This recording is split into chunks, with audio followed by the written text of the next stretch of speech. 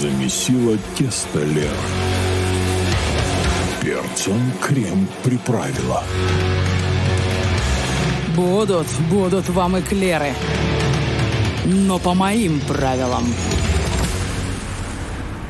Продолжается эфир лучшего радио на волне 106,4 FM. У нас уже перевалили стрелки часов за полдень, и это значит, что правильно, что начинается программа «Эклеры Голицыной». Меня зовут Лера. Ближайшие 2 часа я проведу вместе с вами на нашей чудесной волне. Также радостно приветствую весь наш чат, который видит нас... Как вот это недоступно тем, кто слушает нас по радио, но зато нас видят на канале «Гвозди» в Ютубе. Так что приветствую наш чат. Здравствуйте. Сразу напомню вам, друзья мои, что если вы хотите поучаствовать в беседе со мной и моим гостем, то вы можете сделать это 2 путями. Во-первых, вы можете прислать сообщение на номер 050-891-106-4, а во-вторых, вы можете в чате задать вопрос или написать комментарий, но чтобы его заметили, нужно написать сначала большими буквами мое имя Лера.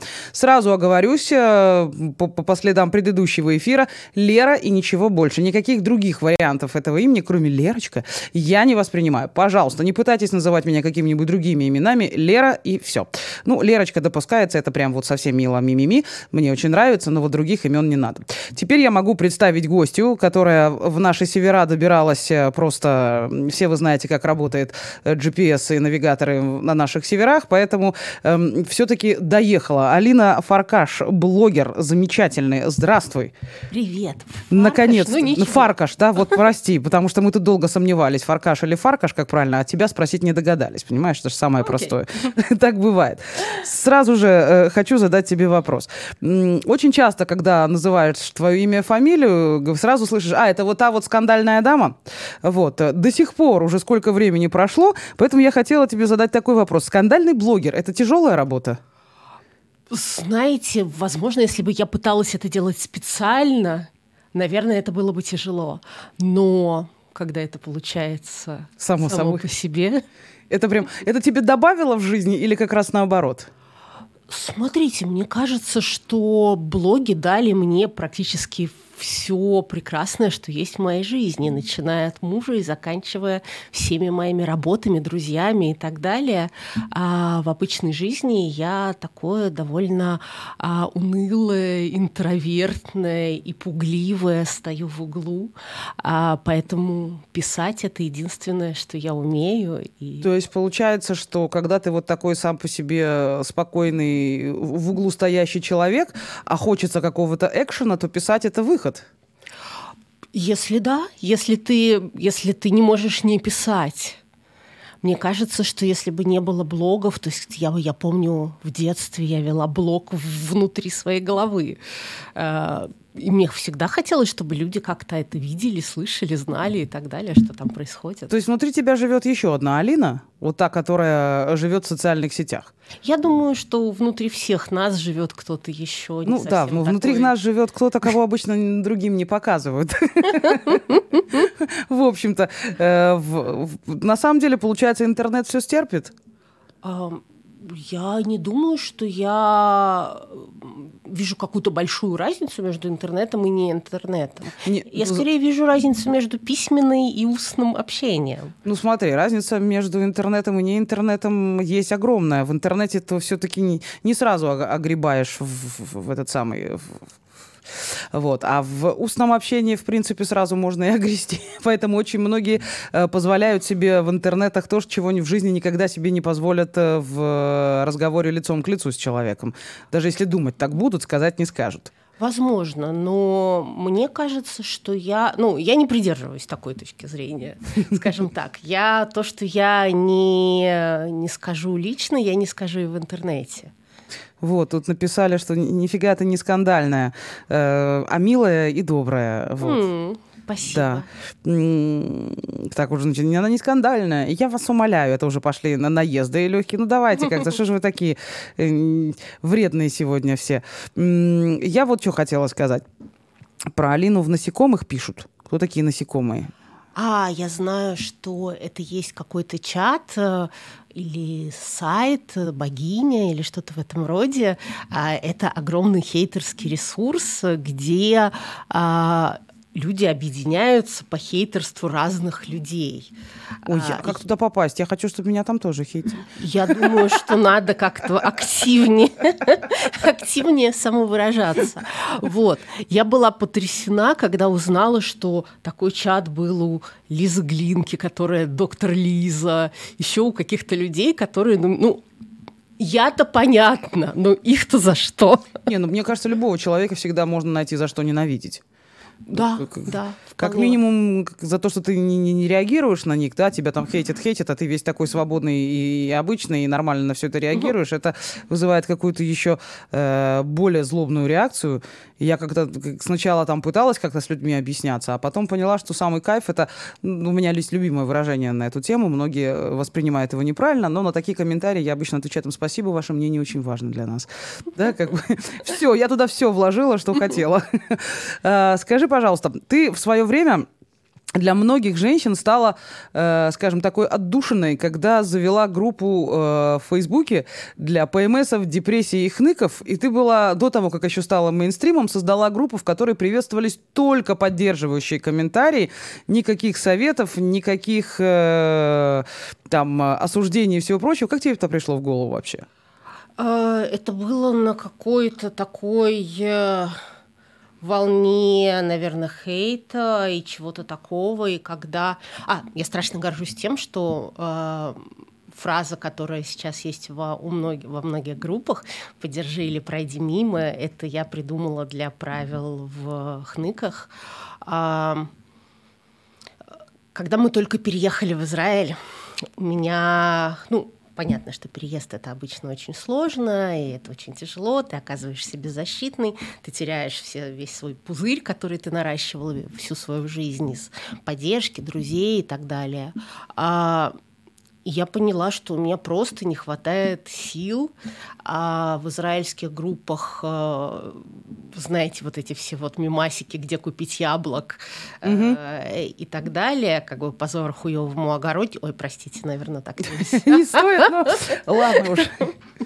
Вот. Поэтому мне очень не хватало какой-то вот такой вот нежной, поддерживающей среды, где люди общались бы не как в интернете, когда вот я выволожу все говно, которое у меня есть, а как в обычной жизни. Даже если тебе человек не нравится, ты просто с ним не общаешься. На самом деле, я когда в эту группу попала, я почитала, там подумала, здорово, что есть такое место, где можно писать без именников. Многие стеснялись поначалу, когда появилась функция анонимных писателей, прям вообще все расцвело.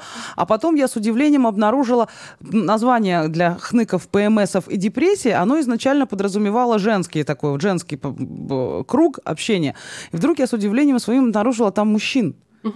Которые не меньше, чем женщины, готовы были в любую жилетку выплакаться, исплакаться. В основном это было анонимно.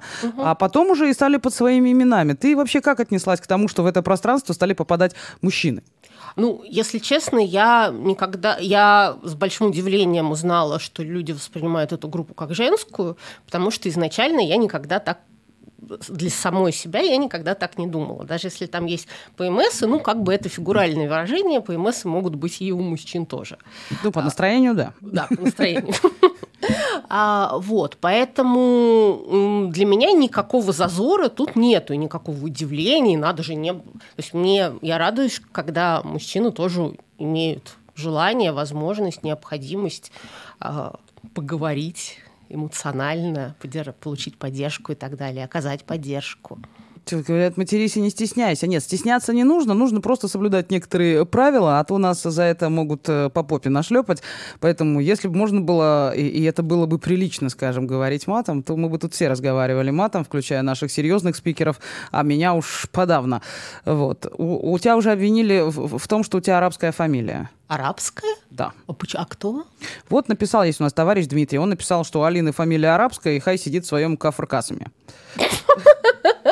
Вот. С чего вы взяли, что Фаркаш это... Фаркаш — это очень известная венгерская фамилия, Поэтому в Венгрии, конечно, они убили почти всех своих евреев, но, в принципе, есть очень много еврейских раввинов, Фаркаш. Есть даже какие-то улицы, по-моему, в Израиле с этой фамилией. Я вот сейчас зашла в Google, чтобы вы понимали, друзья мои, для всех, и ты, чтобы я набрала просто фамилию Фаркаш, чтобы посмотреть этимологию, откуда, что, чтобы понять, откуда корни, пока ты рассказываешь. И вот уже я листаю всю первую страницу, просто Фаркашей. Нет, есть Алина Фаркаш везде. Есть место для нытья твое, вот это вот как раз о тебе, Facebook, Википедия, Инстаграм. А можно каких-нибудь других Фаркашей посмотреть? И на самом деле это с венгерс. Почему на первую букву ударение? Потому что все венгерские слова имеют ударение на первый слог, как французский на второй. Ага, вот. В переводе с венгерского это волк, да? Это буквально волк. Хвостатый. Это волк, это просто самое... Почему так много евреев с фамилией Фаркаш? Не потому, что она еврейская, потому что она просто супер распространенная в Венгрии. У них первый космонавт Фаркаш, у них там кто-то, Оно используется еще как аналог немецкого Вольфганг, оказывается. Ну, да. Вот, так что к арабам тут вообще никакого отношения. Дмитрий, вы прям вот совсем сейчас пальцем мимо попали. Тут еще вопрос Алине. А тебя саму себе тоже дал блог? Но это получается по твоим словам. Меня саму себе нет. Мне кажется, я такая немножко была всегда. Немножко какая? Немножко со странностью. Как все мы. Да, просто не все готовы этим делиться. Тут так получается, что ты делишься этим... Как-то иногда читаешь твой блог, твой Facebook, иногда даже твоя дочь, Лея, намного интереснее, потому что какое-то потрясающее существо, это девочкой не назовешь, потому что она какая-то очень умная для девочки, так нельзя, да? Шучу, конечно. У нее такой потрясающий взгляд на мир, что иногда я реально заглядываю в Facebook, чтобы посмотреть, что там нового Лея-то сказала, да, как бы. Вот. Но мы все-таки знакомимся с тобой больше. Жизнь в Иерусалиме. Совсем недавно, я так понимаю, ты перебралась в столичные пенаты. И мне всегда казалось, что человеку деятельному, коим ты кажешься, да, исходя из всего, что ты пишешь, там пишешь, сям пишешь, тут посмотрела, это видела, та-та-та-та-та. Жизнь в Иерусалиме, мне кажется, для такого человека должно быть жутко скучно. Это очень смешная история, потому что у меня все друзья из центра, как ты, провожали в Иерусалим, как будто я уезжаю, как минимум за полярный круг. Там ничего нет, плакали они. Вообще, если не сегодняшняя пробка, то это всего 40 минут до Тель-Авива на машине. Это не так страшно, как я в московские годы 40 минут только из своего района выезжала. Нет, там гораздо больше. Там есть жизнь. Более того, люди, которые живут в Иерусалиме, считают, что только там жизнь есть. Называют все, что вне Иерусалима, там внизу. Мне очень нравится это выражение. Когда ты говоришь «я в центре», они не воспринимают, что ты в Тель-Авиве, они считают, что ты в центре Иерусалима, потому что никакого другого центра мира не существует, поэтому там другая жизнь, мне нравится. Но, да, я чувствую себя таким, знаете, старое слово «замкадыш». Замкадыш. Слово хорошее. Но правда, я много раз слышала от людей, живущих в Иерусалиме, что им там реально заниматься особо нечем. И в основном это как раз слышала от родителей детей, которые не знали, что делать со своими отпрысками, потому что в Иерусалиме, там хорошо погулять, хорошо подышать историей, если тебе это нравится. Не знаю, сходить там, сколько там, поклянчить что-нибудь у Всевышнего, да, сунув записочку в стену плача. Чем еще там, вкусно поесть. Опять же, бесспорно, там есть замечательные места, такие находки, которых в центре нет, за которыми люди специально едут в Иерусалим. Но так, чтобы прям жить, чем ты там занимаешься-то? Я так понимаю, ты не сам Иерусалим, у тебя рядышком, да? Да, во-первых, скажем так, я очень домашний человек, поэтому я не так много времени провожу вне дома. Во-вторых, когда ты сказала про детей, у меня уже дети того возраста, школьного, скажем так, но я могу просто перечислить какие-то потрясающие возможности, которые есть для моей дочери в Иерусалиме. То есть она ходит рисовать в кружок и лепить из глины в кружок при музее искусств. Угу. То есть они сначала, у них лекция в музее, потом они рисуют, это там лепят и так далее, в зависимости от периода, художников и так далее. Это потрясающе, ведут это настоящие художники, действующие, молодые, и это очень классно и интересно. Она занимается фортепиано при школе при консерватории. Тоже, в общем-то, скажем... Ну, в общем, неплохо, да? Ну, очень-очень неплохо. Ну и так далее. То есть, когда они с их музыкальным, с танцевальным ансамблем выступали, они выступали в Большом Иерусалимском театрон, я сейчас пытаюсь вспомнить. Я вот не очень... концертном зале, которое 1500 людей, который был полностью заполнен, это было потрясающе. Но это как раз говорит о том, что людям больше ходить-то некуда, поэтому они готовы ходить даже на выступление, там, репетировал школьный ансамбль, да, в Камурке, что за актовым залом. А вот так вот пойти развлечься самим, есть вообще куда? Смотри, мы, кстати, недавно, меня друзья, кстати, из Тель-Авива пригласили в Иерусалимское новое место. Ребята открыли это совершенно дикая вещь, какая-то штука израильско-палестинской дружбы. В общем, там художники и музыканты, которым дали пространство для общения, выставок, игры, еще там бар, кафе, и работает... Я страшно люблю, это чисто иерусалимская история. Барменом, это самый худший бармен, которого я видела в своей жизни, ну давайте так. Но барменом работает мальчик, палестинский гей, который... Это уже звучит как оксюморон, да? Подожди, это только начало. Который много лет вел экскурсии в Яд Вашем. Сейчас у меня коллапс мозга начинается потихонечку. Палестинский что... мальчик-гей, который много лет водил экскурсии в Яд Вашем. Он официально работал в Яд Вашем. Надо мне его сюда пригласить. Я даже готова на иврите с ним разговаривать. Я думаю, все... Какая прелесть. Ну, то есть, я обожаю это. Мне кажется, это очень иерусалимская история. И вот в этом баре было супер весело. Ну, вот тут написали, что тут и взрослым мало чего делать, рестораны не очень, ночной жизни нет от слова совсем. И, конечно, тьфу на местную власть. Вот. За 5 месяцев новые тиры и стрельбища в городе-миллионнике не появились. Вот кому-то тиры и стрельбища, а кому-то выставки игры. Ну, подождите, а бар Гэтсби, например... Я очень люблю его. Сейчас мы будем рекламировать всякие места. Простите. Тут уже все, богема. Обозвали, да? Обозвали. Так, знаю я про венгров, но арабья хватает не меньше. Ну вот прежде чем обвинить мою гостью в том, что она не с венгерскими корнями, а с арабскими... А что обвинять? Да, окей, а что даже плохо-то? если бы у меня были арабские. А даже если арабские, да что ж у вас так... Да прям вот, ну пусть будут арабские. Человек по-русски говорит. И тут после палестинского мальчика-гея, водившего экскурсии в Яд Вашеме, по-моему, уже что ни скажи, все будет мимо. Скажи мне, ты для своих статей, для своих колонок, ты где вообще темы находишь? Где ты их берешь? Вот ты разговариваешь с людьми, и вокруг оказывается огромное количество историй. Так, сейчас мы к этому вернемся. У нас тут середина часа, небольшой перерыв. Мы сейчас водички глотнем, поздороваемся по-человечески, после чего продолжим. Оставайтесь с нами. Эклеры Голицыной. Что ж, мы продолжаем. У меня в гостях сегодня блогер Алина Фаркаш. Я теперь буду правильно говорить твою фамилию. Все, мне одного раза хватает. Тут сразу мне ответили, у нас война. Я прошу прощения, у нас война с гражданами Израиля? То есть, если они арабы, но граждане Израиля, то у нас с ними тоже война?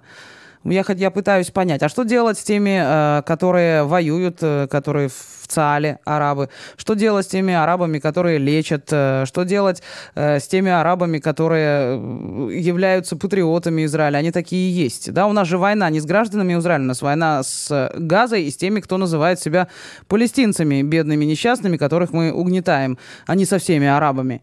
Как-то, надо же разделять. Как-то мне прям даже обидно за вас.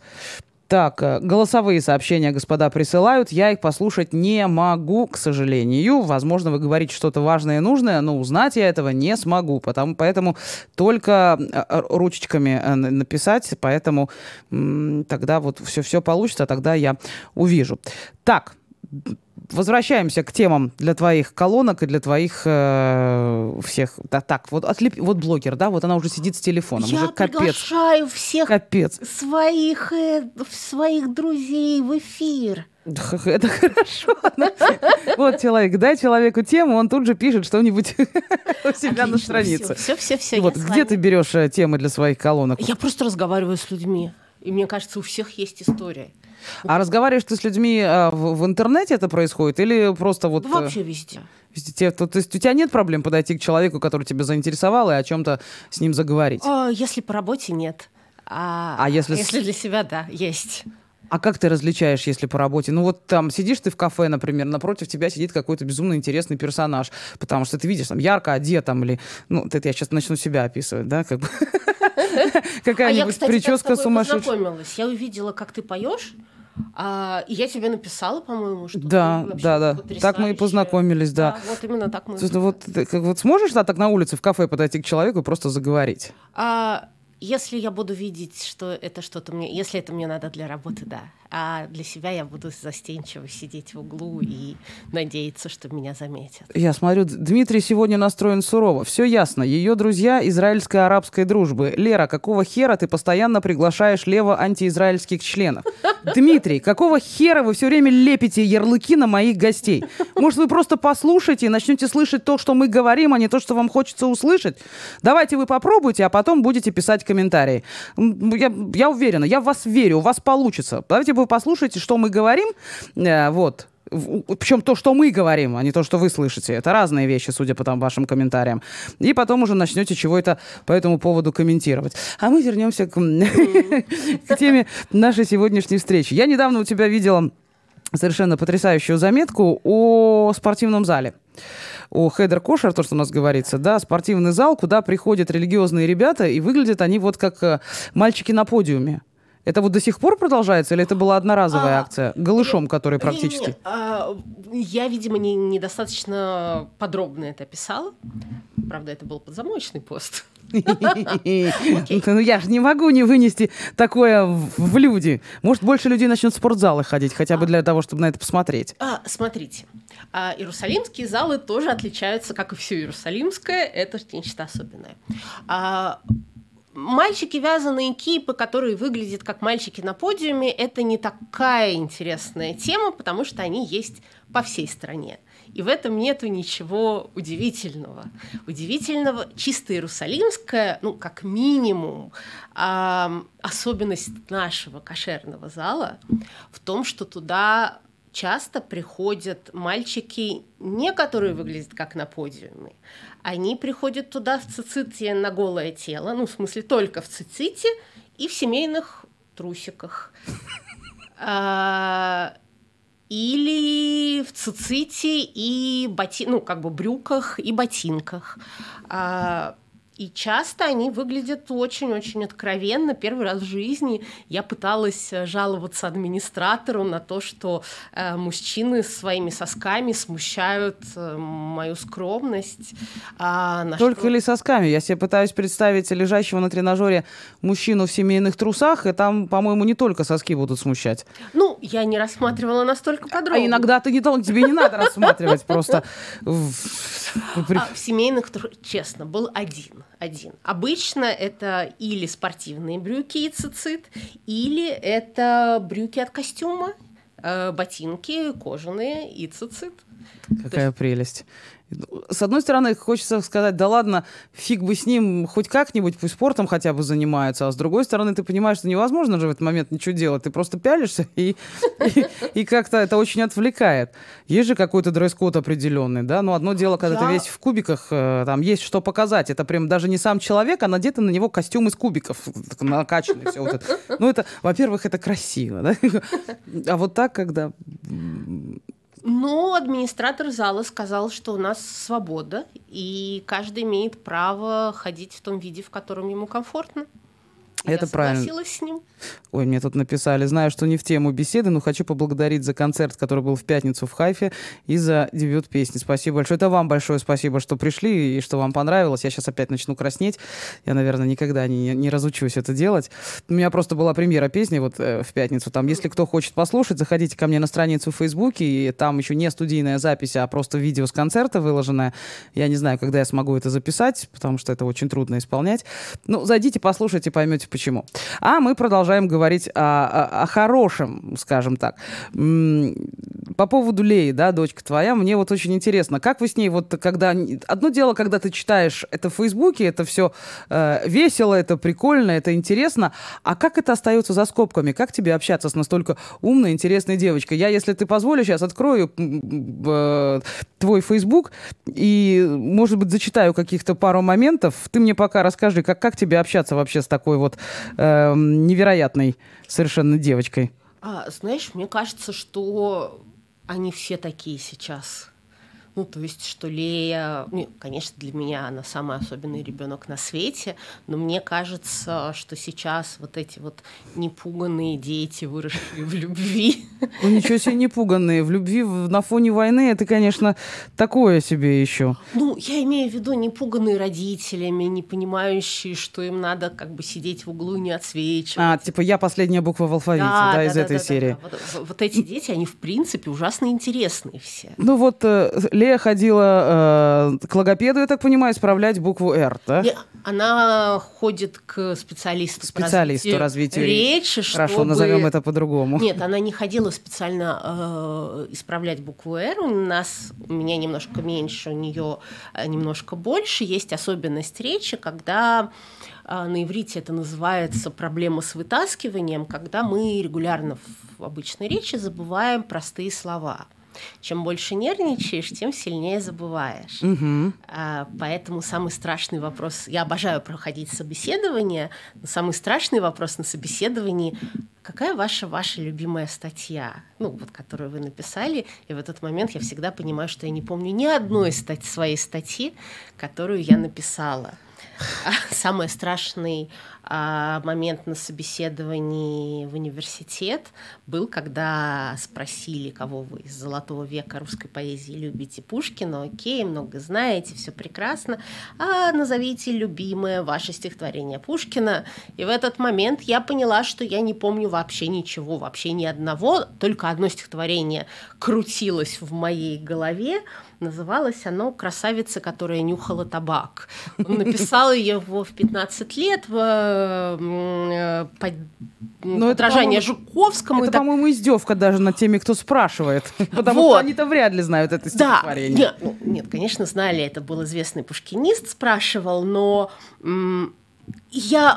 пауза повисла, и я поняла, что или я сейчас что-то скажу, а я могу сказать только это, или не скажу ничего, и я говорю, называю это стихотворение, он буквально, у него чай идет носом, и он говорит: видно, что вы действительно очень глубоко погрузились в творчество Пушкина. Вот петь надо, пропевая, избавляемся не только от заикания. Уж поверьте, как человек поющий, я и забывающий слова прямо вот на излете, у меня это связано больше с СДВГ, потому что любое движение в зале там, или что-то еще может отвлечь, и блэкаут, поэтому я всегда с текстами. Меня обвиняют, что в неуважении к зрителю, что как так, нельзя было наизусть выучить. Я все помню наизусть до момента, пока что-то не меняется, да, вот в окружающей реальности. Сразу поэтому я всегда с текстами, иначе будет я начну петь «Мой дядя самых честных правил», он вообще шикарно, это вот стихотворение ложится практически на любую музыку, начиная от рэпа, заканчивая блюзом, шикарно. Пушкин был очень мелодичный.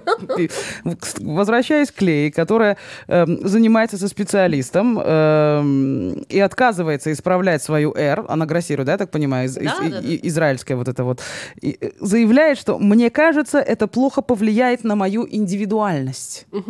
Это же потрясающе. Вообще человек, осознающий... Сколько ей лет сейчас? 10. Человек в 10 лет, осознающий свою индивидуальность. Хотя там несколькими постами ниже читаешь, что «мама, я вообще себе вполне обычная девочка». То есть одновременно осознавая свою индивидуальность и не пытаясь выделять себя из толпы, как вообще жить с таким ребенком? Ну, я говорю, мне кажется, что это какая-то вопрос, в принципе, современных родителей и детей, которые гораздо лучше себя знают, чем знали мы в своем возрасте, в гораздо большей контакте со своими чувствами, если мы скажем об этом. Лично мне сложно, потому что воспитывать двоих, у которых свое мнение, и Лея мне написала нежное письмо на Новый год. Они в школе отправляли письма, и оно только что дошло до нас. И там было «Спасибо тебе за безусловную любовь, ля-ля-ля, и за все те ненужные советы, которые ты мне даешь». На самом деле есть еще один момент, который мне очень понравился. Я зачитаю это с твоего позволения. От первого лица читаю, пишет, значит, Алина. Лея вручает мне конверт с купонами и 2 шоколадными сердечками. Говорит, что это купоны на ее свободное время и психологическое состояние. Уже сама формулировка. АТАС. На купонах написано «Приготовить что-нибудь, освободить пол для робота-пылесоса, не буду есть и просить шоколад неделю». Я радостно достаю купон «Освободить пол для робота-пылесоса». Лея. Бип-бип. У вас превышен лимит на карте. Операция не может быть выполнена. Попробуйте завтра. Это же еще и чувство юмора какое. Ну, да. И это 10 лет. Не страшно, что будет дальше? Ну, у нас есть еще почти 18. Но они же все разные. Чувство юмора у них уже близкое, уже такое юмор, приближающийся к сарказму. Знаете, мне кажется, что они современные, они хорошие. Они саркастичные, они смешно шутят, они там пытаются быть циничными, но они какие-то добрые, современные дети. Вот, у них не хватает нашей наивности, которая у нас, по-моему, лет до 30 была. А мы как-то более наивными были, мы как-то все больше верили в единорогов, а вот они уже более циничные, саркастичные, в достаточно юном возрасте. И я до сих пор для себя не определилась, хорошо это или не очень хорошо. Потому что, мне кажется, наивность, она хоть какое-то время должна быть какая-то вера в чудо оставаться у детей. Такая в настоящее глобальное чудо. Не там Дед Мороз просто или что-то еще. И то попробуй современному ребенку докажи, что он существует. Это ж какие ухищрения надо делать. Он же хуже Шерлока Холмса все они. Но мне было страшно, когда мой дед начал выдавать мне какие-то подобные вещи в 7-8 лет, тоже к 10, я смотрел, ё-моё, что будет дальше-то? Я уже не особо справляюсь, потому что ты иногда разворачиваешься ответить ему как своему одногодке и понимаешь, что там всего 10 лет. Тяжело, приходится часто общаться со специалистами за советами, или справляешься пока самостоятельно? Бывает, что обращаюсь, но, знаешь, мне кажется, что у них как раз более, для меня более правильное соотношение именно веры в людей и, то есть они видят людей лучше, чем мы. То есть они не верят, что все взрослые, умные и умнее их, допустим. Но при этом они как-то добрее к людям, они открытие. Может быть, они плохого не видели, может быть, они, что-то такое. Про цинизм я понимаю, о чем ты говоришь. У нас был момент, ей было лет 7, мы перешли в новую школу, и она начала очень жаловаться, что ей очень-очень скучно на уроках, особенно на математике. Она все сделала, она сидит, ей нечего делать, бла-бла-бла. И я пыталась как-то это решить и сказала, Леюшка, попроси учительницу давать тебе более сложные задания или побольше заданий, как-то с тобой отдельно позаниматься, чтобы тебе не было так скучно. На что она посмотрела на меня, как на совсем идиотку, и сказала, мама, у учительницы нет цели сделать так, чтобы дети, которые хорошо себя ведут и все понимают, еще больше понимали, еще лучше себя вели. У них есть цель, чтобы те, кто вообще ничего не понимают, поняли хоть что-нибудь. Какая прелесть. Я такая, тебе 7 лет только, ты совсем крошечная, ты там недавно с нами спала. Но, с другой стороны, это В 10 у нас уже были какие-то деления на какие-то группы и так далее. Там кто-то плохой, кто-то хороший в школе. А у нее такого нету. Она может сказать, знаешь, мне кажется, эта девочка просто очень застенчивая. Или мне кажется, у нее просто повышенное чувство справедливости. То есть зрит в корень сразу. Ну, то есть девочка, которая, типа, убивает всех детей стульем, ну, у нее просто повышенное чувство справедливости. Она не может удержаться. Да, она не может удержаться. Тут все еще возвращаемся к вопросам про спортзал. А занятия в зале происходят вместе с мужчинами, женщины, да, все вместе? Это общая территория, Там да? есть 2 зала. И как одеты женщины, да, и что у них на голове? Там, вот это. У нас есть 2 зала. Один прямо совсем кошерный, у них там день мужской, день женский, день мужской, день женский. И есть общий зал наш. Но в нашем зале тоже занимаются очень много религиозных людей. Девушки, я только 1 раз видела девушку, которая была с таким большим красивым платком на голове и в таком микротопике, открывающем живот, как лифчик. А в основном у нас занимаются американские молоденькие девушки в кошерной одежде. То есть у них лосины и юбка. У некоторых коротенькая, у некоторых до колен. Какая-то специальная... по крайней мере, скромненько. Да, и закрытые чаще всего с длинным рукавом футболки. Скажи, пожалуйста, я очень часто у тебя в блоге вижу гендерные посты, да, которые обращаешь внимание на гендерные какие-то предрассудки, стереотипы. И казалось, вот в какой-то момент мне, по моей наивности, видать, моя придет ко мне, зрелость, цинизм и сарказм ко мне годам к 80 уже подкрадутся, но я их не замечу из-за склероза. Но мне казалось, что уже сейчас... Этого быть не должно. Уже такое количество стереотипов было развеяно, уже такое количество стереотипов было опровергнуто по отношению к тому, что женщины чего-то не могут, того, что могут мужчины. Безусловно, есть какие-то вещи, которые женщины не могут, собственно, и не стремятся, по большому счету. И опять же, в одном из твоих постов по поводу того, что Лее предложили сдать экзамены в Бар-Илан по математике, по-моему, там что-то, и муж твой сказал, куда девочку-феечку отдавать вот в математику, та-та-та-та-та-та. В итоге вывод из этого, что говорят, что... А потом скажут, что женщины, значит, плохо преуспевают в математике. Ты относишь себя к феминисткам? Странно это Относите ли вы себя к нерасистам? Да, конечно, мне кажется, на любой нормальный человек. Нет, в данном случае феминист, это уже, ты понимаешь, тоже он за последние лет 10 очень много понятий поменяли или потеряли свою изначальную значимость и получили какую-то другую коннотацию. Скажем, слово «феминистка» — это воинствующее нечто, да, которая больше ни о чем не говорит, не думает и во всем видит какой-то подвох. Да, то есть для меня, когда мне говорят, я феминистка, я сразу говорю, так, я что-то подальше отойду, потому что я тоже за равноправие, я за то, чтобы женщины получали на одинаковых должностях с мужчинами одинаковую зарплату, чего до сих пор не существует. У меня есть несколько личных примеров. Я знаю людей, которые делают одну и ту же работу. Мужчины получают больше, женщины получают меньше, и когда обращаются, говорят, а что это вот, причем значительно меньше. Когда пытаются поднять зарплату, им отвечают, отрастишь себе то, чего тебе не хватает, будешь получать столько-то. С этим есть вообще что-то сделать? Что делать и как с этим бороться? Мне кажется, что если бы я знала, и у меня был план, то я бы была не тут, а там, не знаю, на вручении премии мира Нобелевской.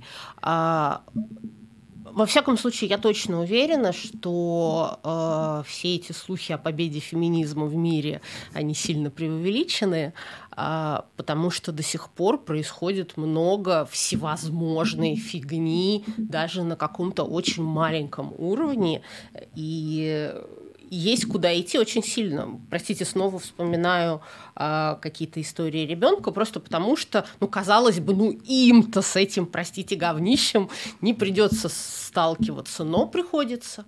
Например, это было, по-моему, 2 года назад, то есть ей было 8, и они классом пошли в какой-то поход. И в этом походе они шли по речке какой-то холодной речке, и все вымокли, особенно мелкая, очень маленькая Лея. После того, как они вылезли из этой речки, мальчикам разрешили снять мокрые холодные футболки 8-летним, а 8-летним девочкам сказали продолжать идти в этих мокрых холодных футболках, потому что они девочки, и им нельзя снимать верх, в отличие от 8-летних мальчиков, которым можно было снимать верх. И они грязные были, понятные. И Лея со своими одноклассницами пришли очень ярыми феминистками к концу похода, то есть обсуждая эту несправедливость. Или у нас была... Она ходила на футбол, кружок атерии, кружок при продленке для маленьких. И мальчики в футбольной секции за те же самые деньги занимались 2 раза в неделю по, по-моему, 1,5 часа. Точно такая же за те же самые деньги женский, девчачий футбол занимался 1 раз в неделю 45 минут. И я тоже этого не знала, пока не пришла Лея и не сообщила, что мы с девочками, в общем-то, в афиге и не понимаем, почему. Ну да, зачем девочкам футбол, действительно. Так, у нас постепенно заканчивается время в первом часе, удивительным образом. Как-то прям вообще незаметно пролетело. Я тут хочу прокомментировать один комментарий, скажем так. Алена написала: «Скажи гости, что цицит соски закрывает. Вы считаете, что цицит, он намертво приклеен к телу? Вообще это свободная такая штукенция, разрезанная по бокам, и если в нем нагнуться, повернуться резко, она двигается, между прочим, и открывает все, что можно. Потому что было сказано, что это цицит на голое тело, да, как бы сверху ничего нет, и снизу ничего нет. Поэтому, когда человек тренируется, занимается, ходит, видно все. И он ничего не закрывает. Поэтому либо у вас как-то странно пониманием, что такое цицит и как он вообще на теле держится, либо, наверное, только этот вариант. Потому что, он же не как прибили, так и держится. Это кипа. А этот они бывают, свободнее. Особенно летние, они бывают сеточками такими. Потому что невозможно, иначе это очень жарко с ними ходить. Есть еще зимние, они более плотные, а летние, они вообще полупрозрачные. Так что там даже двигаться не надо, все равно все видно. Так, что у нас тут? Спасибо за очередную интересную гостью. По поводу непуганности детей, так я поняла, какие они счастливые, когда на спектакле «Маленький принц», когда он прилетел на планету пьяниц, внучка спросила, что такое пьяница. Какая прелесть. Хотя у нас в Израиле, конечно, этого тоже хватает, но, увы и ах. Так, а мальчики в цициот знали, что вы их наблюдаете? Или это была скрытая камера? Им же нельзя при женщине раздеваться. Почему мальчикам можно раздеваться при женщинах? Им нельзя слушать, как женщина поет, если не в микрофон. И смотреть на раздетых женщин. Да, и смотреть на раздетых женщин. И на женщин без париков, потому что иначе они забудут о Торе, понимаете? Иначе там инстинкты возобладают, и все. А девочкам на них смотреть можно, им, в общем-то, не запрещается. Я помню, когда я обалдела, когда нельзя слушать женское пение, потому что это тоже, в общем, как возбуждающий фактор. Но через микрофон можно. Да. Потому что это уже не всем, это все же по течению, у каждого же свои правила. Всем, но через микрофон. Даже в записи, да, через микрофон можно, потому что ты нечистый голос уже слышишь, все это, слыша себя, как я пою в микрофон, я думаю, ничего им не помогло бы.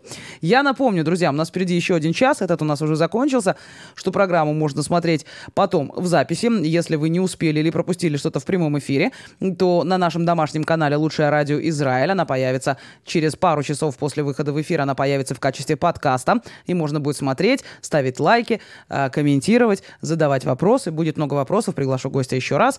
Знаете, как эта схема работает. Кроме того, аудиоподкасты тоже есть на всех платформах. Эклера Голицыной находите, слушаете, получаете удовольствие. И группа в Фейсбуке, которая называется «Эклеры». Она совсем молодая, она только недавно появилась. Заходите, присоединяйтесь, там мы обсуждаем прошедшие программы. Туда я тоже бросаю ссылки на программы, которые уже вышли, которые тоже можно обсуждать. И опять же, ваши пожелания, предложения тоже принимаются. Все, услышимся в следующем часе после новостей.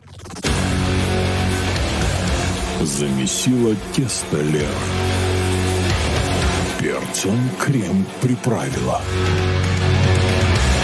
Будут вам эклеры, но по моим правилам. Вот этим вот началом своей программы мне хотелось бы ответить на комментарий, который пришел. Ты с каждым своим гостем будешь говорить об их детях. Возможно, мое мнение не актуально, но достаточно объективно. Я буду разговаривать со своими гостями о том, о чем я хочу с ними разговаривать, поскольку это программа по моим правилам. Поэтому внимательно в следующий раз прослушайте начало программы, а не по моим правилам. Я о чем хочу, о том с гостями говорю. Кроме того, я ж мать, и мне тоже интересно, потому что я тоже не знаю, на какой хромой козе подъезжать к этим современным умникам, потому что я не понимаю такие вещи, до которых я доходила гораздо позже. А они уже с этим где-то на подкорке заложенным рождаются. Интересно же обсудить. Тут вот классный комментарий. Раньше мужики любили рассказывать, как они служили, а женщины как рожали. Нынче женщины уже научились служить, а мужики так и не рожают. Зависть? Алина Фаркаш у меня в гостях, блогер, между прочим. Вот как ты к такому относишься? Завидуют, небось, что так и не научились рожать? Не знаю. Мне кажется, нечему тут завидовать. Как человек рожавший, нечему тут завидовать от слова вообще. Но с другой стороны, я подумала, если ты хочешь ребенка, и ты женщина, ты в любой момент можешь родить, многие ребенка. И я в какой-то момент представила, что если я хочу ребенка, и мне надо на какой-то кривой козе кому-то подъезжать, уговаривать, вот это вот все. Так что мне нравится иметь вот эти функции, эти опции. Эти функции, да. Да, так. Не совсем понятно. Цицит и также майка. По сути, соски и там видно. Если вашей гости это мешает, пусть ходит в кедр-кошер для женщин. К счастью, такие имеются у харидим. Вот это народная наша забава кого-нибудь куда-нибудь послать. Обязательно. А почему нельзя ходить туда, где удобно? И чтобы было удобно всем? Вот. Они не ходят туда. У них тоже есть свой кошерный, сказали же, да? Но некоторые ходят, может быть, в те дни им не подходят, когда там мужские, мало ли что. Но если их не заботит, что думают другие, почему других должно заботить, что подумают они? В этом-то весь вопрос. Так, давай к тебе возвращаться. Блогер блогером, колонки колонками. Но тут вдруг прочитала я у тебя, что ты пьесу написала. Да. Одно дело, да, вот группа для хныков, там, для поддержки, другую, там, о детях своих писателей, о каких-то еще там вещах, которые мы еще поговорим. А тут прям пьеса. Угу. Как ты в это вообще попала? Ну, смотри, блогер блогером, но все-таки я редактор. Редактор, журналист, да. Всю То есть свою много чего. жизнь. То есть, конечно, пьеса — это нечто совсем-совсем другое. И это было очень сложно. Особенно наша тема. Я писала пьесу по предложению Даши Шаминой, режиссерки и руководительницы, основательницы. Ой, ты тоже из этих, да, режиссерки? Да. Театра Фулкро, который сейчас работает с Гешером. Угу. И мы будем ставить на площадке Гешера. Ребята приехали после войны, сразу же, после начала войны. И пьеса по историям выживших в Хиросиме и Нагасаки. Мы недавно вернулись из Японии, где мы брали интервью у реальных людей, которые видели. Самый старший на тот момент было сейчас 95 лет, тогда было 15. Младшему было 1,5. И он больше помнит все из воспоминаний родителей. И это, конечно, совершенно невыносимые воспоминания. И мне кажется, учитывая то, какое количество людей предлагают ударить атомной бомбой по кому-нибудь в современном мире, мне кажется, это очень важно об этом поговорить. Согласна. К чему это все приводит и вообще? Вот именно потому, что это очень сложно, не только тема сам по себе. Когда ты пишешь художественное произведение, у тебя есть возможность описать словами эмоции, что происходит вокруг, что чувствует герой. В пьесе у тебя есть только диалоги, то есть только словом ты можешь... Понятное дело, что режиссер потом вложит в это что-то другое, но тебе, как драматургу, скажем так, да, человека, который это пишет, нужно попытаться сначала словами передать всю тяжесть того, что испытывает человек. Долго ты работала над этим вообще? Работала, собирая информацию, и вот это все около года. Но сама пьеса была написана за месяц с помощью, собственно, нашего режиссера, режиссерки и так далее. Потому что очень многого я была в написании пьес как та девочка, а что так можно было?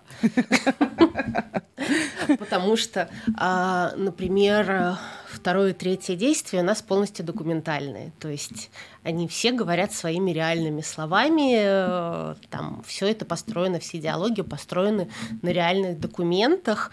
Иногда это настолько цинично, ну, там, отношение к выжившим и так далее, что очень сложно представить, что все это было на самом деле, что люди действительно это говорили, или действительно это делали и так далее. Но мне кажется, никакая человеческая фантазия не способна придумать то, что происходит в реальности. В Ленор Горалик, по-моему, есть такая фраза «жизнь бессовестнее литературы» или как-то так. Я, к сожалению, не знаю, как это точно. Да. Ну, смысл в том, что да, жизнь бьет литературу просто вот. О, да, на жизнь умеет такие сюжеты подкинуть, от которых литература вздрагивает. А что, так можно было как раз вот этот вот? Да. Кстати, по поводу девочек и всего остального, тут написали, ну, если бы создатель сделал так, чтобы мужики рожали, то, думаю, людей было бы еще больше. Вот, особенно учитывая, как мужчины к этому относятся, бесконтрольно рожали бы. Я, наоборот, слышала фразу, что если бы мужчины беременели, то абортарий стоял бы в каждом супермаркете. Ну, как-то вот прям совсем плохо про мальчиков. Так кто написал, всем удобно только в теплом туалете. Это на мое высказывание, что всем было удобно. Нет, даже в теплом туалете удобно не всем. Поверьте, девочки, попа потеет, сидеть неприятно. Вот, так. Мужики рожают идеи. Написали мне. Так? Угу. За каждым великим мужчиной стоит тихая, скромная и очень умная женщина. А еще и мудрая, да? Поэтому она не на первом плане. Так, тут написал у нас Руслан. Нам с женой 60+, внукам 20 с маленьким хвостиком и никаких проблем. Говорим на одном языке, и это не иврит, а их язык современный. Руслан, ну в вас я вообще не сомневалась. У вас всегда все как бы так, как надо, и лучше всех. Но ваши 20 с маленьким хвостиком и наши 10 это уже два разных поколения. Они уже совсем другие. Это вот я вам могу сказать, у меня двое. Один уже вот, который ближе к 20, а один, который ближе к 10. И это разные абсолютно люди с разными абсолютно интересами, с разным совершенно видом на жизнь. И это я наблюдаю у своих знакомых, у которых есть разница в возрасте, или у других людей, у которых дети в таком вот возрасте. 20 с маленьким хвостиком и 10. Сейчас это, ну, правда, огромный разрыв. И совсем... Но у вас, как бы, если, дай вам Бог, дожить до правнуков, у вас с ними тоже все получится, Руслан. В вас конкретно я вообще не сомневаюсь. Это прям вот оно. А гостья мультики не озвучивала раньше или сказки не озвучивала? Такой приятный голос написали. О, спасибо. Озвучанием ты не занималась, действительно? Нет, не занималась. Мне кажется, что у меня все возможные и невозможные эффекты фикции есть. Вот. Ну да, я ненавижу слышать себя в записи, потому что мне кажется, кто это мультяшка. Вот поэтому, наверное, и спросили. Это, кстати, у многих, кто... Мы же все слышим другой голос внутри. Да, но надо быть такой сумасшедшей, наверное, как я. Я потратила 1,5 года, когда я первый раз услышала себя в радиоэфире. Это было около 21 год назад уже. Я первый раз услышала запись своего эфира и ужаснулась, когда я услышала этот голос. Это была пионерская зорька такая. Очень, очень он был такой высокий, пионерский, бодрый. И я поняла, что так разговаривать нельзя в радио, потому что у меня у самой же свои стандарты радиоведущих, которые нравятся. Я потратила 1,5 года ежедневных занятий для того, чтобы тот голос, который слышишь ты, и который слышат радиослушатели, был таким же, как тот голос, который слышу я внутри. То есть поэтому меня совершенно не парит слушать себя в записи. Я уже знаю, как я звучу.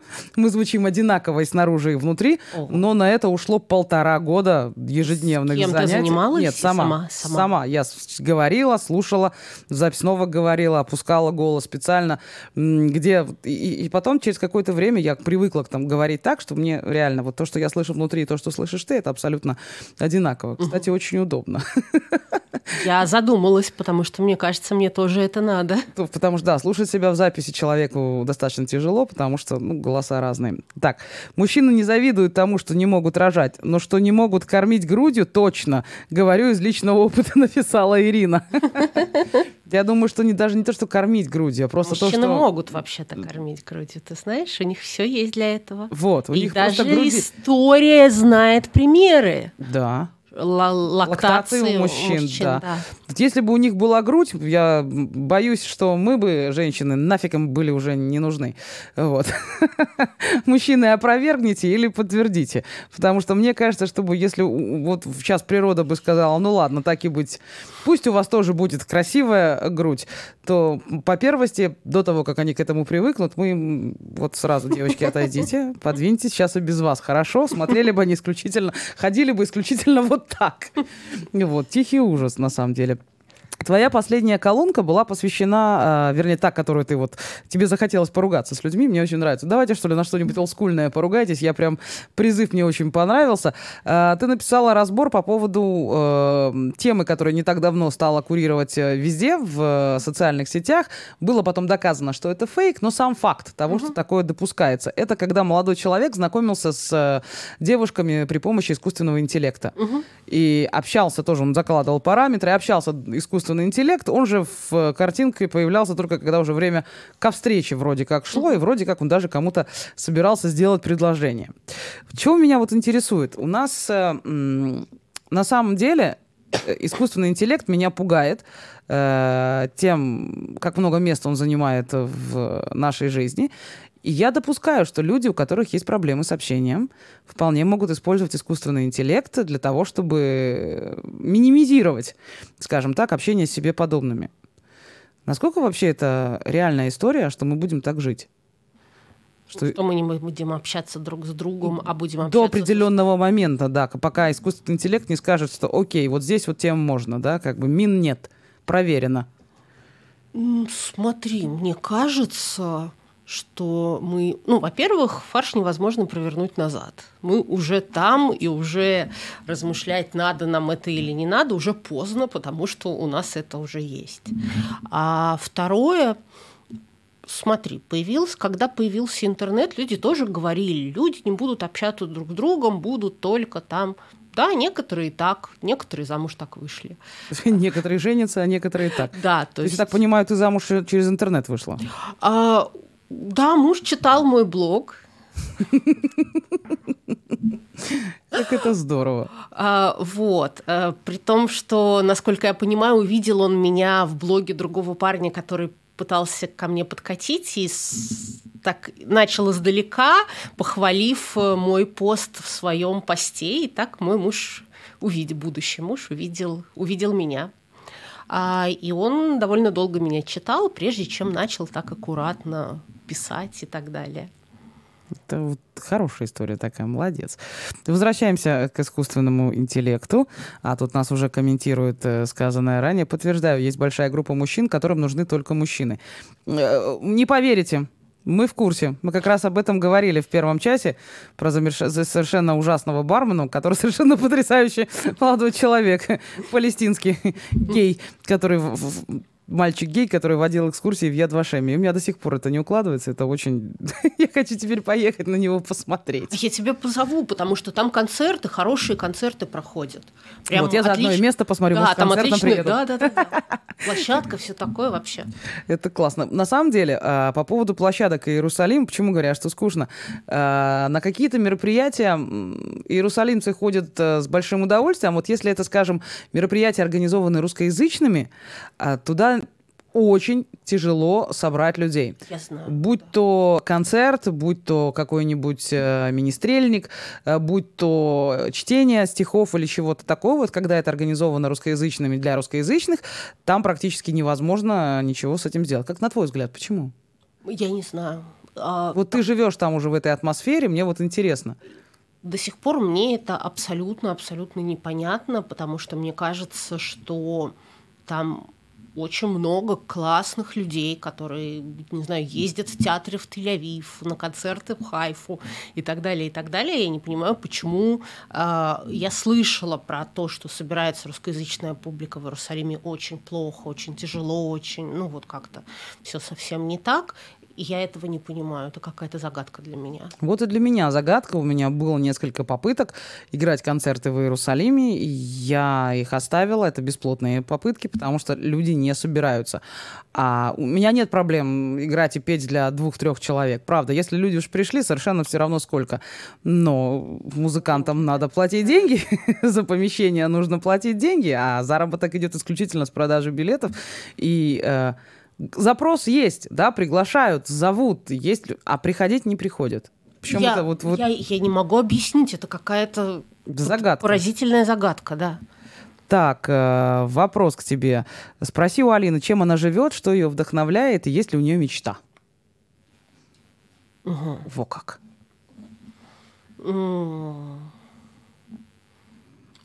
Так. Сейчас у меня есть 2 мечты. Я про это регулярно пишу уже много лет. Ну, то есть сейчас я уже практически лежу в эту сторону. Смотри, у меня есть идея следующей пьесы. И я надеюсь на этой неделе, на следующей неделе начать ее уже писать потихонечку. Ну, не писать, собирать информацию. Это называется «И тут Остапа понесло». Первую закончили, сразу появилась идея второй. Это очень клево, на самом деле. Ну, здорово. Вот. На этот раз не про что-то очень глобальное, а про что-то очень камерное и очень нежное. И книжка, роман, да. Ты уже знаешь, на какую тему? У тебя есть уже наметки? Есть несколько наметок, но еще не это. Я пока боюсь больше, чем хочу, наверное. Честно тебе признаюсь, я преклоняюсь перед людьми, способными начать писать книгу и закончить. Наверное, начать писать книгу — это самое простое, что может быть. Проблема заключается в закончить. Я так проспорила однажды, признаюсь тебе по секрету и нашим радиослушателям, по поводу книжки. Был момент, когда я читала безумное количество всякой фигни, связанной с темой вампиров. Я пыталась понять, почему все так сходят по этому с ума.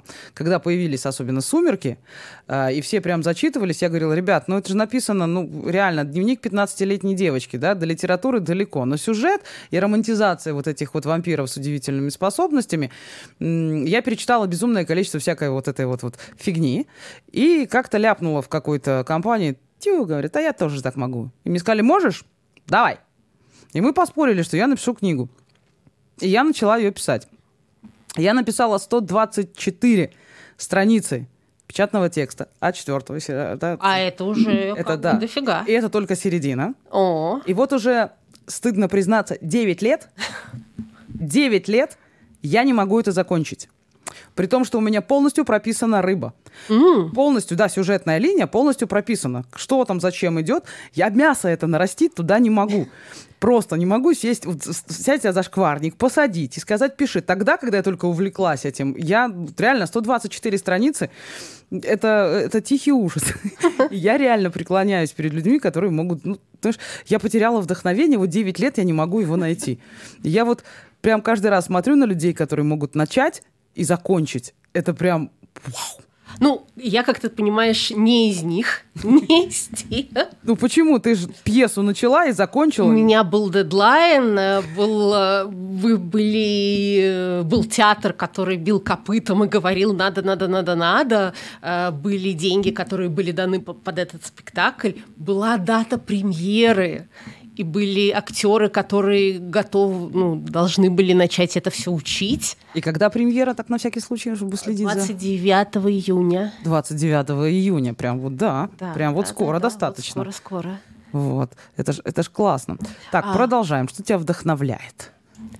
Мне очень сложно ответить на этот вопрос. Это вот, знаете, из серии «Какие ваши творческие...» Я ни в коем случае не обесцениваю вопрос. Наверное, люди, истории. Вот мы с тобой встретились. Может, это тоже как бы даст тебе какую-то фразу, какую-то сцену. Персонажа, да. Слова, люди, образы и так далее. Да, люди. Просто люди и их история. Опять же, да, когда вот возвращаясь к написанию книги, я вспомнила, что я люблю читать вообще, да, много читаю. Но тогда, когда я задумала писать книгу, я читала такое количество всего. Причем там одно дело, когда ты исследования проводишь, ты с кем-то общаешься, может, интервьюируешь. А у меня некого было интервьюировать, учитывая тему моего произведения, назовем это так. Но я читала такое количество всего, я дышать не успевала, потому что у меня там идея, а вот они поехали туда, а в этом году там такое уже было. Поиски. Я про отход французов из России не читала столько в школе по истории, сколько мне пришлось из-за того, что, сюжетная линия там так поворачивалась. Был тихий ужас. Так, Алина, а ты крестиком вышиваешь? Я вышивала крестиком один раз в жизни. Когда... Нет. Я ждала у тебя хотя бы одного. Нет. Но это грустная история была, потому что во время второй беременности у меня была очень редкая болезнь, наверное, это симфизит. В общем, это когда у тебя... простите за физиологические подробности, кстати, это надо, чтобы люди знали, потому что тогда это не знали даже многие врачи. Аномально расходятся кости таза, и тебе ничего не угрожает, но тебе так больно, бесконечно больно все это время, что у 0,2%, то есть только людей, но не снимается это ничем, никаким. В общем, это очень-очень-очень больно. И чем ближе к родам, тем больнее. И, соответственно, 3 последних месяца я почти не вставала с кровати, я там дурела от скуки, понятное дело. И боли, и от того, что я не могла даже это вот. И да, я вышивала крестиком, и даже взяла довышивать народы. Картинку. Кстати, девочка получилась, которую я вышивала, исключительно похожая на родившуюся девочку. Это очень здорово. Я тогда промолчу про вышивание крестиком. Нет, не промолчу. Меня папа когда-то научил. Это тоже было удивительным фактом, когда я говорила, что вышивать крестиком меня научил папа в свое время. Да, но мне было неинтересно крестиком, мне вязать нравилось больше. Сейчас я так рассказываю, разбиваю просто свой крутой образ на ходу. Я и крестиком вышиваю, вязать умею, и крючком, и спицами. Тихий уж, только не делаю этого. Все, мне лень. Мне почитать, попеть, пописать, на гитаре побринчать. Это мне нравится больше. У нас перерыв сейчас, как обычно, в середине часа. Мы передохнем, попьем водички, вы посмотрите на красивые виды, послушайте хорошую музыку, после чего мы к вам вернемся и продолжим. Эклеры Голицыной. Продолжаем печь эклеры Голицыной на 106,4 FM. Вы продолжаете нас не только слушать, но и смотреть еще и на нашем канале в Ютубе, который называется «Гвозди». Я напомню, что на нашем домашнем канале «Лучшее радио Израиль» через пару часов появится запись этого эфира в качестве подкаста, и все остальные там уже есть. Так что, если вы по кому-то соскучились, вы вполне можете зайти, посмотреть, послушать, покомментировать. В общем, чувствуйте себя как дома. Есть группа в Фейсбуке, она называется «Эклеры». Там тоже можно чувствовать себя как дома, если вы решили написать что-то, относящееся к программе. Все остальное там не уживается. Поверьте, честное слово, потому что группой руковожу я. Знаете, да, мои правила, от них никуда не деться. Тут вот комментарий был. Очередное большое русское гран-мерси за гостью. Написали особое отдельное данкишон за неблогерку. Да-да, я из тех, кто лучше блогер. Это звучит солиднее, чем блогерка, даже если это женщина. Но она же ужасно звучит, блогерка. Многие инфинитивы вызывают у меня зубную боль. Не, у меня вызывает это... не знаю почему. Если есть слово «режиссер», да, и оно же не умаляет. Ты же можешь быть прекрасной женщиной и при этом хорошим режиссером. Почему обязательно нужно быть режиссеркой? Смотри, с одной стороны, как человек примерно твоего возраста, а скорее всего даже и постарше, мне, конечно, привычнее то, что привычно. Но сколько раз я видела, когда женщин просто не видели. Это было ужасно смешно, когда двое молодых ученых выиграли какую-то очень-очень-очень большую премию, очень серьезную, и в русском интернете писали: поздравляем Джейна Поттера.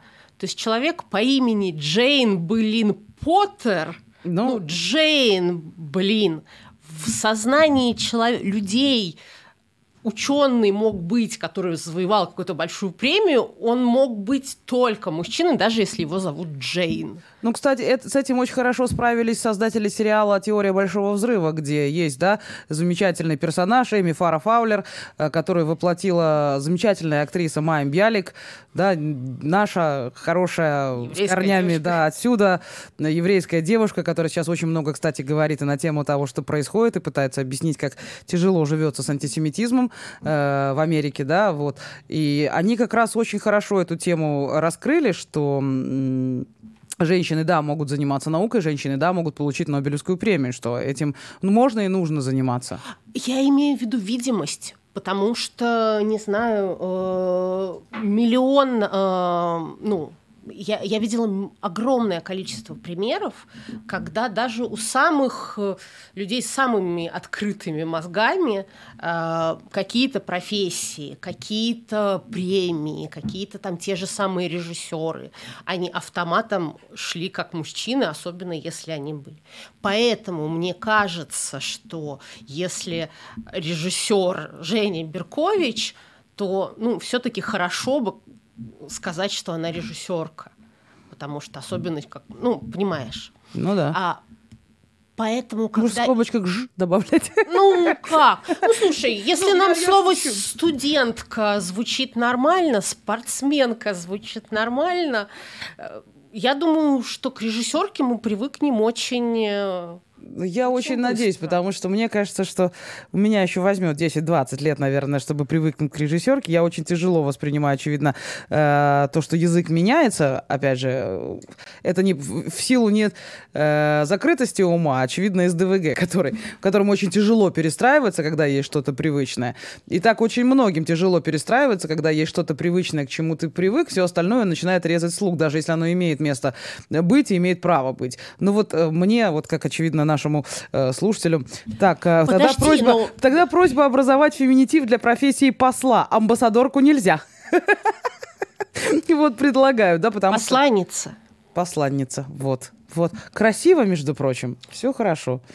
Так. Мы же привыкли говорить гомосексуал. Гомосексуалист, да. Гомосексуал.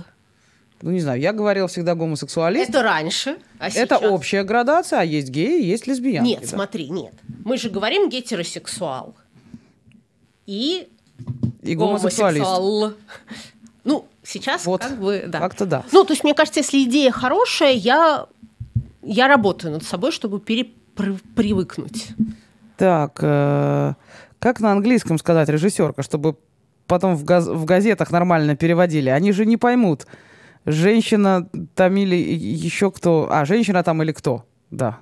А в английском языке идет ровно противоположная тенденция, потому что я читаю группу очень-очень смешную англоязычную в Фейсбуке, где они делают перевертыши, потому что у них полисмен, конгрессмен и так далее. Но у них же есть и полисвумен, и конгрессвумен, да, и бизнесвумен, это же есть все это в английском языке. Да. Это сейчас началось, и сейчас идет тенденция вообще отказаться, от вот это man-woman, и они делают такие очень смешные перевертыши, где типа Марк такой-то полисвумен сказал, что бла-бла-бла-бла-бла. Ну, понимаешь. И они, наоборот, стараются убрать вот этот man и woman, чтобы был просто полис, не знаю, person. Да, это будет сложно у нас. Вообще, мне кажется, это тоже тема, которая как-то попавшая человечеству на зуб, как эмансипация, да, переросшая в оголтелый феминизм. То есть есть в феминизме нечто прекрасное. Оно должно быть для того, чтобы женщин замечали, для того, чтобы были равные права в определенных местах. Но это что же, мы же любим взять хорошую идею и довести ее до абсурда.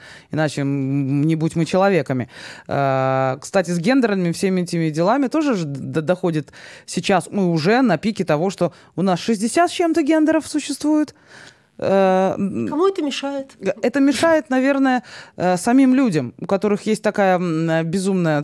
Знаешь, как девочки, мы друг друга поймем. Когда у тебя есть 2 платья, ты знаешь, в котором на выход, в котором на работу. А когда у тебя их 22, то ты зависаешь на час перед шкафом и решишь, а какое у тебя сегодня настроение, а какие ты сегодня хочешь туфли надеть, а какую сумочку ты сегодня возьмешь. Ты стоишь перед этими 22 платьями и думаешь, черт, было бы у меня одно, как же мне было бы хорошо.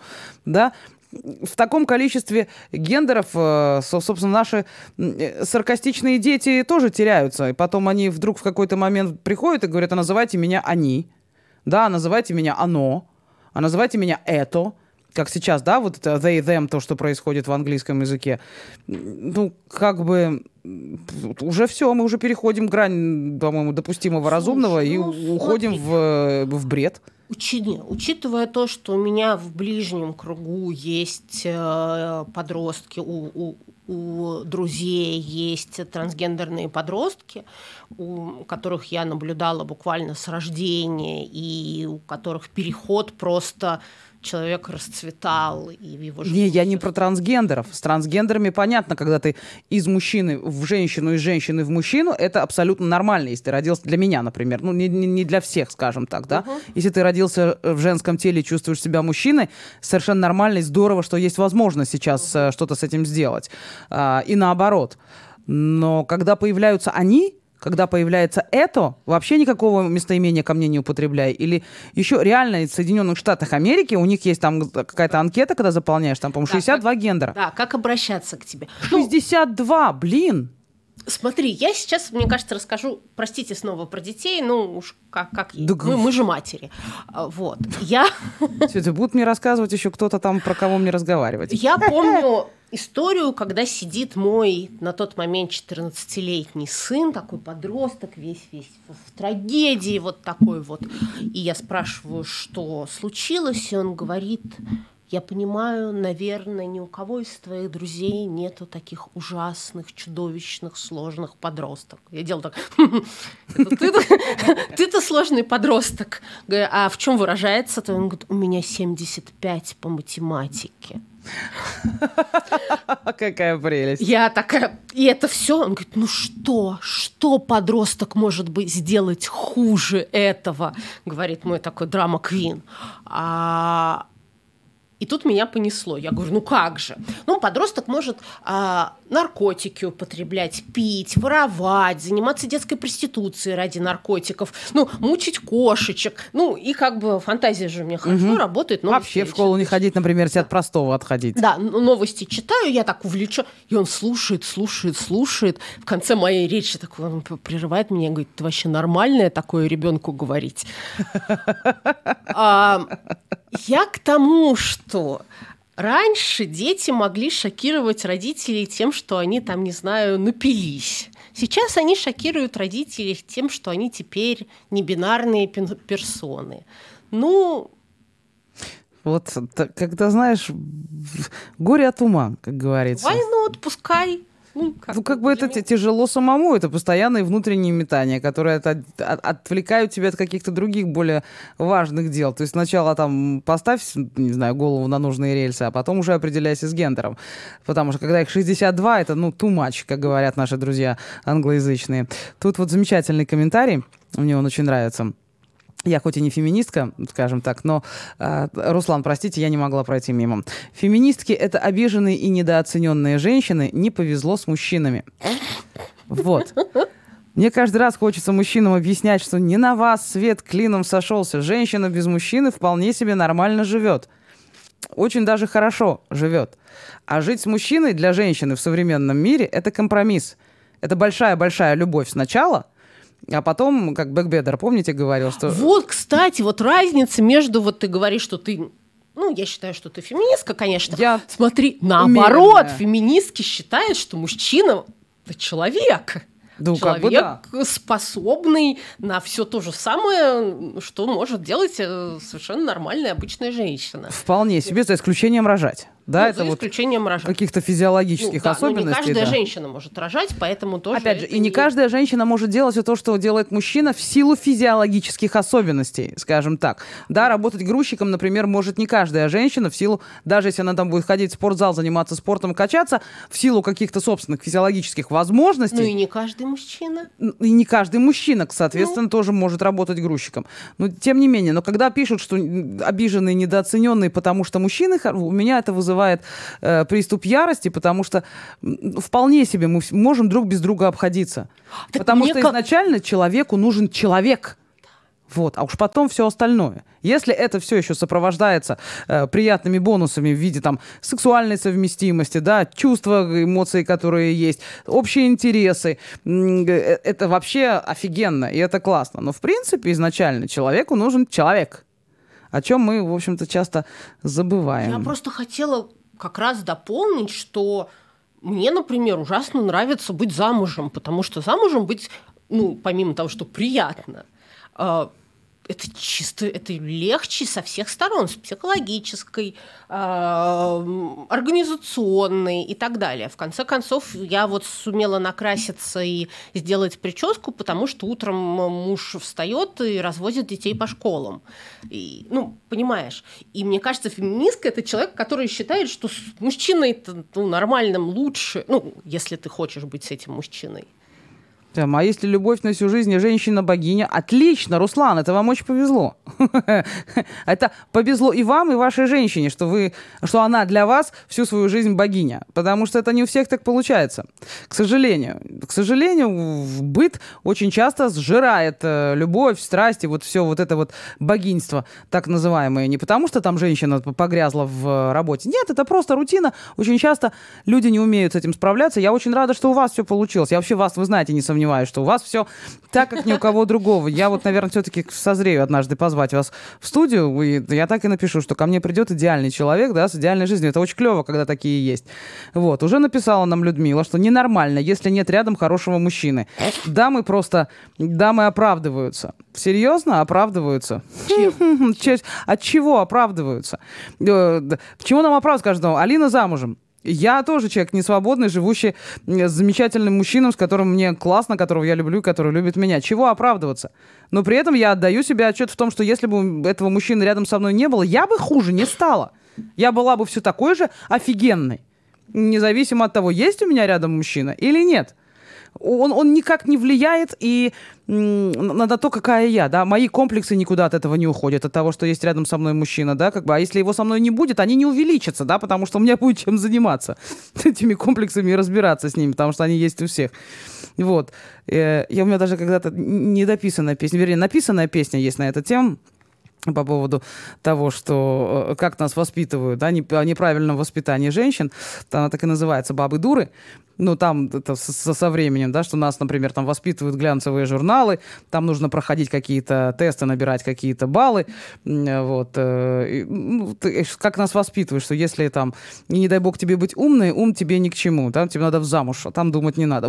Вот эти все стереотипы, они как раз там если нет рядом мужчины, да, и у нас какая-то гетероцентричный разговор идет, как будто каждой женщине нужен именно мужчина, а не, например, другая женщина, например. Why not? Например, у меня сейчас подруги, которые живут друг с другом, приятельницы, которые давно живут друг с другом в браке, они встретили мужчину и влюбились в него вдвоем, и теперь у них семья на 3. Блин, мир это все у меня не вызывает никаких вообще вопросов. У меня как раз возникают вопросы к тем, кто не допускает такого существования не только для себя, но и для окружающих. Это удивительно. В мире, где есть уже 62 гендера, почему институт брака как таковой, когда тебя заставляли создавать ячейку общества, если ты рожаешь ребенка, например, вне брака, то это фу-фу-фу и нехорошо, и это сохраняется в некоторых аспектах до сих пор, да, вы говорите, есть чудесное слово «мамзер», например. Офигеть. Оно до сих пор существует. Но мамзер — это все-таки не вне брака. Это вне брака. Нет, подожди. Прости, В любом, как на это не посмотри, это вне брака. Не, смотри, женщина может родить в браке, если она, то есть она замужем, но она рожает от другого мужчины, вот это мамзер. Вот, а если одинокая девушка родила от неважно кого, да, это не мамзер никогда. Нет, Мамзер – это запрещенная связь, то есть это от близкородственного. Мамзер, это же вне брака имеется в виду. То есть я в браке, а вне этого брака у меня, отец другой, да, не муж. Это это да. Ну, в смысле, это мамзерами не становятся, если же, мамзерами рождаются. Да, незаконнорожденный – это не мамзер. Да, незаконнорожденный не мамзер. Но допустить такую вещь, что это может быть принято, нормально, да? Нет. Кстати, поэтому в Израиле нету невозможно ни за какие деньги сделать тест ДНК на отцовство. Почему? Можно? Только через суд. Сам ты не можешь пойти. Через суд, да. Только через суд. А если тебе просто интересно, и ты подозреваешь, что твой ребенок не твой ребенок, ты не можешь этого сделать. Специально, чтобы не плодить мамзеров. Вот, да. Потому что у нас же, хотя с другой стороны, мама-то у ребенка-то одна, как... чтобы у ребенка не было травмы и бла-бла-бла. Ребенку это невыгодно. Нет, конечно, никаких 62 гендеров. Есть люди разного пола, как они себя ощущают и называют, дает разнообразие больше 62. Я согласна, но это же не обязательно вносить в официальные реестры. Да, каждый может себя ощущать кем угодно. Есть целые сообщества людей, которые чувствуют себя енотами. Есть целые сообщества людей, которые чувствуют себя животными, действительно, да, такие вот кааль парва, то, что называется. Они собираются навстречу, у них у всех есть костюмы, они приходят на эти вечеринки в костюмах, кто чувствует себя лисом, кто котом, кто собакой, они все ходят, и они называют друг друга исключительно вот этими вот кличками своих животных. Они в обычной жизни могут быть просто банкирами, там, я не знаю, кем-то еще, а на этих вечеринках они ведут себя как животные, им классно. Но это же не значит, что в официальных реестрах должно быть написано там енот и там, не знаю, лис. Вот. Да будь ты хоть чукча преклонных годов, да кем угодно. Вот. Есть вещи, которые, опять же, у меня достаточно open mind, но есть вещи, которые меня до сих пор поражают и удивляют. Даже как бы это правильно сказать-то? Вот мне хочется, чтобы кто-то писал про такие вот вещи, как ты, например, пишешь, да, про гендерные. Мы вот сейчас услышали эту рекламу, о которой говорили наши радиослушатели по поводу готовки и всего прочего. Там был у нас комментарий по поводу того, что кто-то там над кем-то прикалывается по поводу готовки или не готовки. Мы вот сейчас это услышали. Во-первых, да, за содержание рекламы администрация ответственности не несет. А во-вторых, ты как считаешь, мужчины же лучшие повара, чем женщины? Однажды меня чуть не выгнали с радиопередачи, когда я сказала, что я пишу не пенисом. Вот. Готовят они тоже не этим. Не этим совершенно, абсолютно. Опять же, да, я знаю много женщин, которые прекрасно готовят, и знаю безумное количество мужчин, которые готовят лучше. И это безумно вкусно. И вообще мужчина на кухне — это очень красиво. Знаешь, как человек, который очень любит готовить, я всегда несколько ревниво и расстроенно относилась к мужчинам, которые любят готовить, потому что они лишали меня некоего моего суперспособности. А она оказывалась, обычным навыком. Но, в принципе, я считаю, что готовить — это, знаешь, как зубы чистить, не знаю, мыться. То есть это тот навык, который должен уметь делать любой человек, взрослый человек. Кажется, да, как бы. Если у тебя к этому талант и способность, совсем другое. Да. У нас осталось буквально 4 минуты, и я вот не могу не отреагировать. Этот вечный спор будет между свободными женщинами и теми, кто так считает. Есть у нас постоянный слушатель, меломан, который написал: если бы рядом с тобой не было мужчины, то ты была бы злой, раздражительной, стервозной. А кроме этого, все было бы так же. Ты бы искала кого-нибудь, а кого не знала бы сама. А можно я быстро расскажу анекдот на эту тему? Я недавно услышала на эту тему анекдот. Мне кажется, я теперь буду им отвечать всегда на это. Вот когда женщина злая, раздражительная и так далее, все говорят, что это от недостатка секса. Вот. Но при этом, когда мужчины жалуются, что их женщина злая, раздражительная и скандальная, они выводов не делают. Шикарно. Я знаю теперь, как это слово можно говорить в эфире. Это называется недотрахит. То слово, которое мы не можем говорить, как он звучит, это недотрахит, в котором обязательно обвиняют женщину, у которой плохое настроение. Да. Потому что женщина, у которой достаточно в жизни секса, она должна всегда быть веселой. Ей недоступны вообще понятия грусть, усталость и все прочее. И это тоже раздражает не меньше прочего, да? То есть обязательно так. Женщины кошеварят, готовят мужчины, да? Кулинары, шеф-повара. Вот, это тоже еще один наш постоянный слушатель. Нам уже написали, хватит пропаганды ЛГБТ. К сожалению, не хватит. К сожалению, ее не хватает. И это не пропаганда ЛГБТ, а призыв к людям: живите сами, не мешайте жить другим.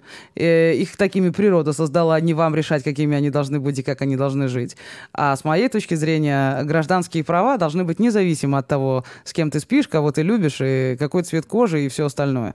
Поэтому да здравствуют гей-парады, пока у геев не будет всех тех же прав, которые есть у гетеросексуальных людей.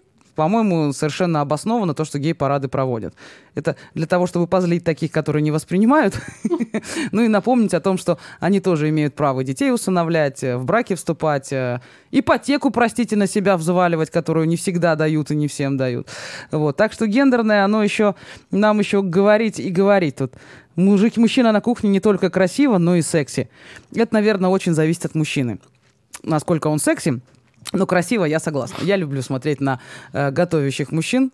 А ты как вот просто влюбоваться? Неважно. Не люблю. Не любишь? Не потому что, а потому что я вот чувствую, что... Что-то не так. Нет, я чувствую, что он забирает мою порцию восторгов, поклонения мне и так далее. Это ревность такая вот человеческая. Да, это не гендерная, но это человеческая ревность. Да, поэтому очень жаль, что день рождения только раз в году, потому что тут есть две вещи. Когда хочешь услышать о себе много хорошего, либо скажи, что у тебя день рождения, либо умри. Да? Лучше день рождения. Алин, я очень рада, что все-таки у нас срослось, и ты до меня дошла. Я думаю, это еще не последний раз, ибо неоговоренных тем у нас осталось еще много. Так мы про искусственный интеллект и его правомощность в нашей жизни не поговорили толком. Вот, но есть еще. Я думаю, мы с тобой еще встретимся, тем более скоро ж премьера по твоей пьесе. Это кажется, что июнь это далеко.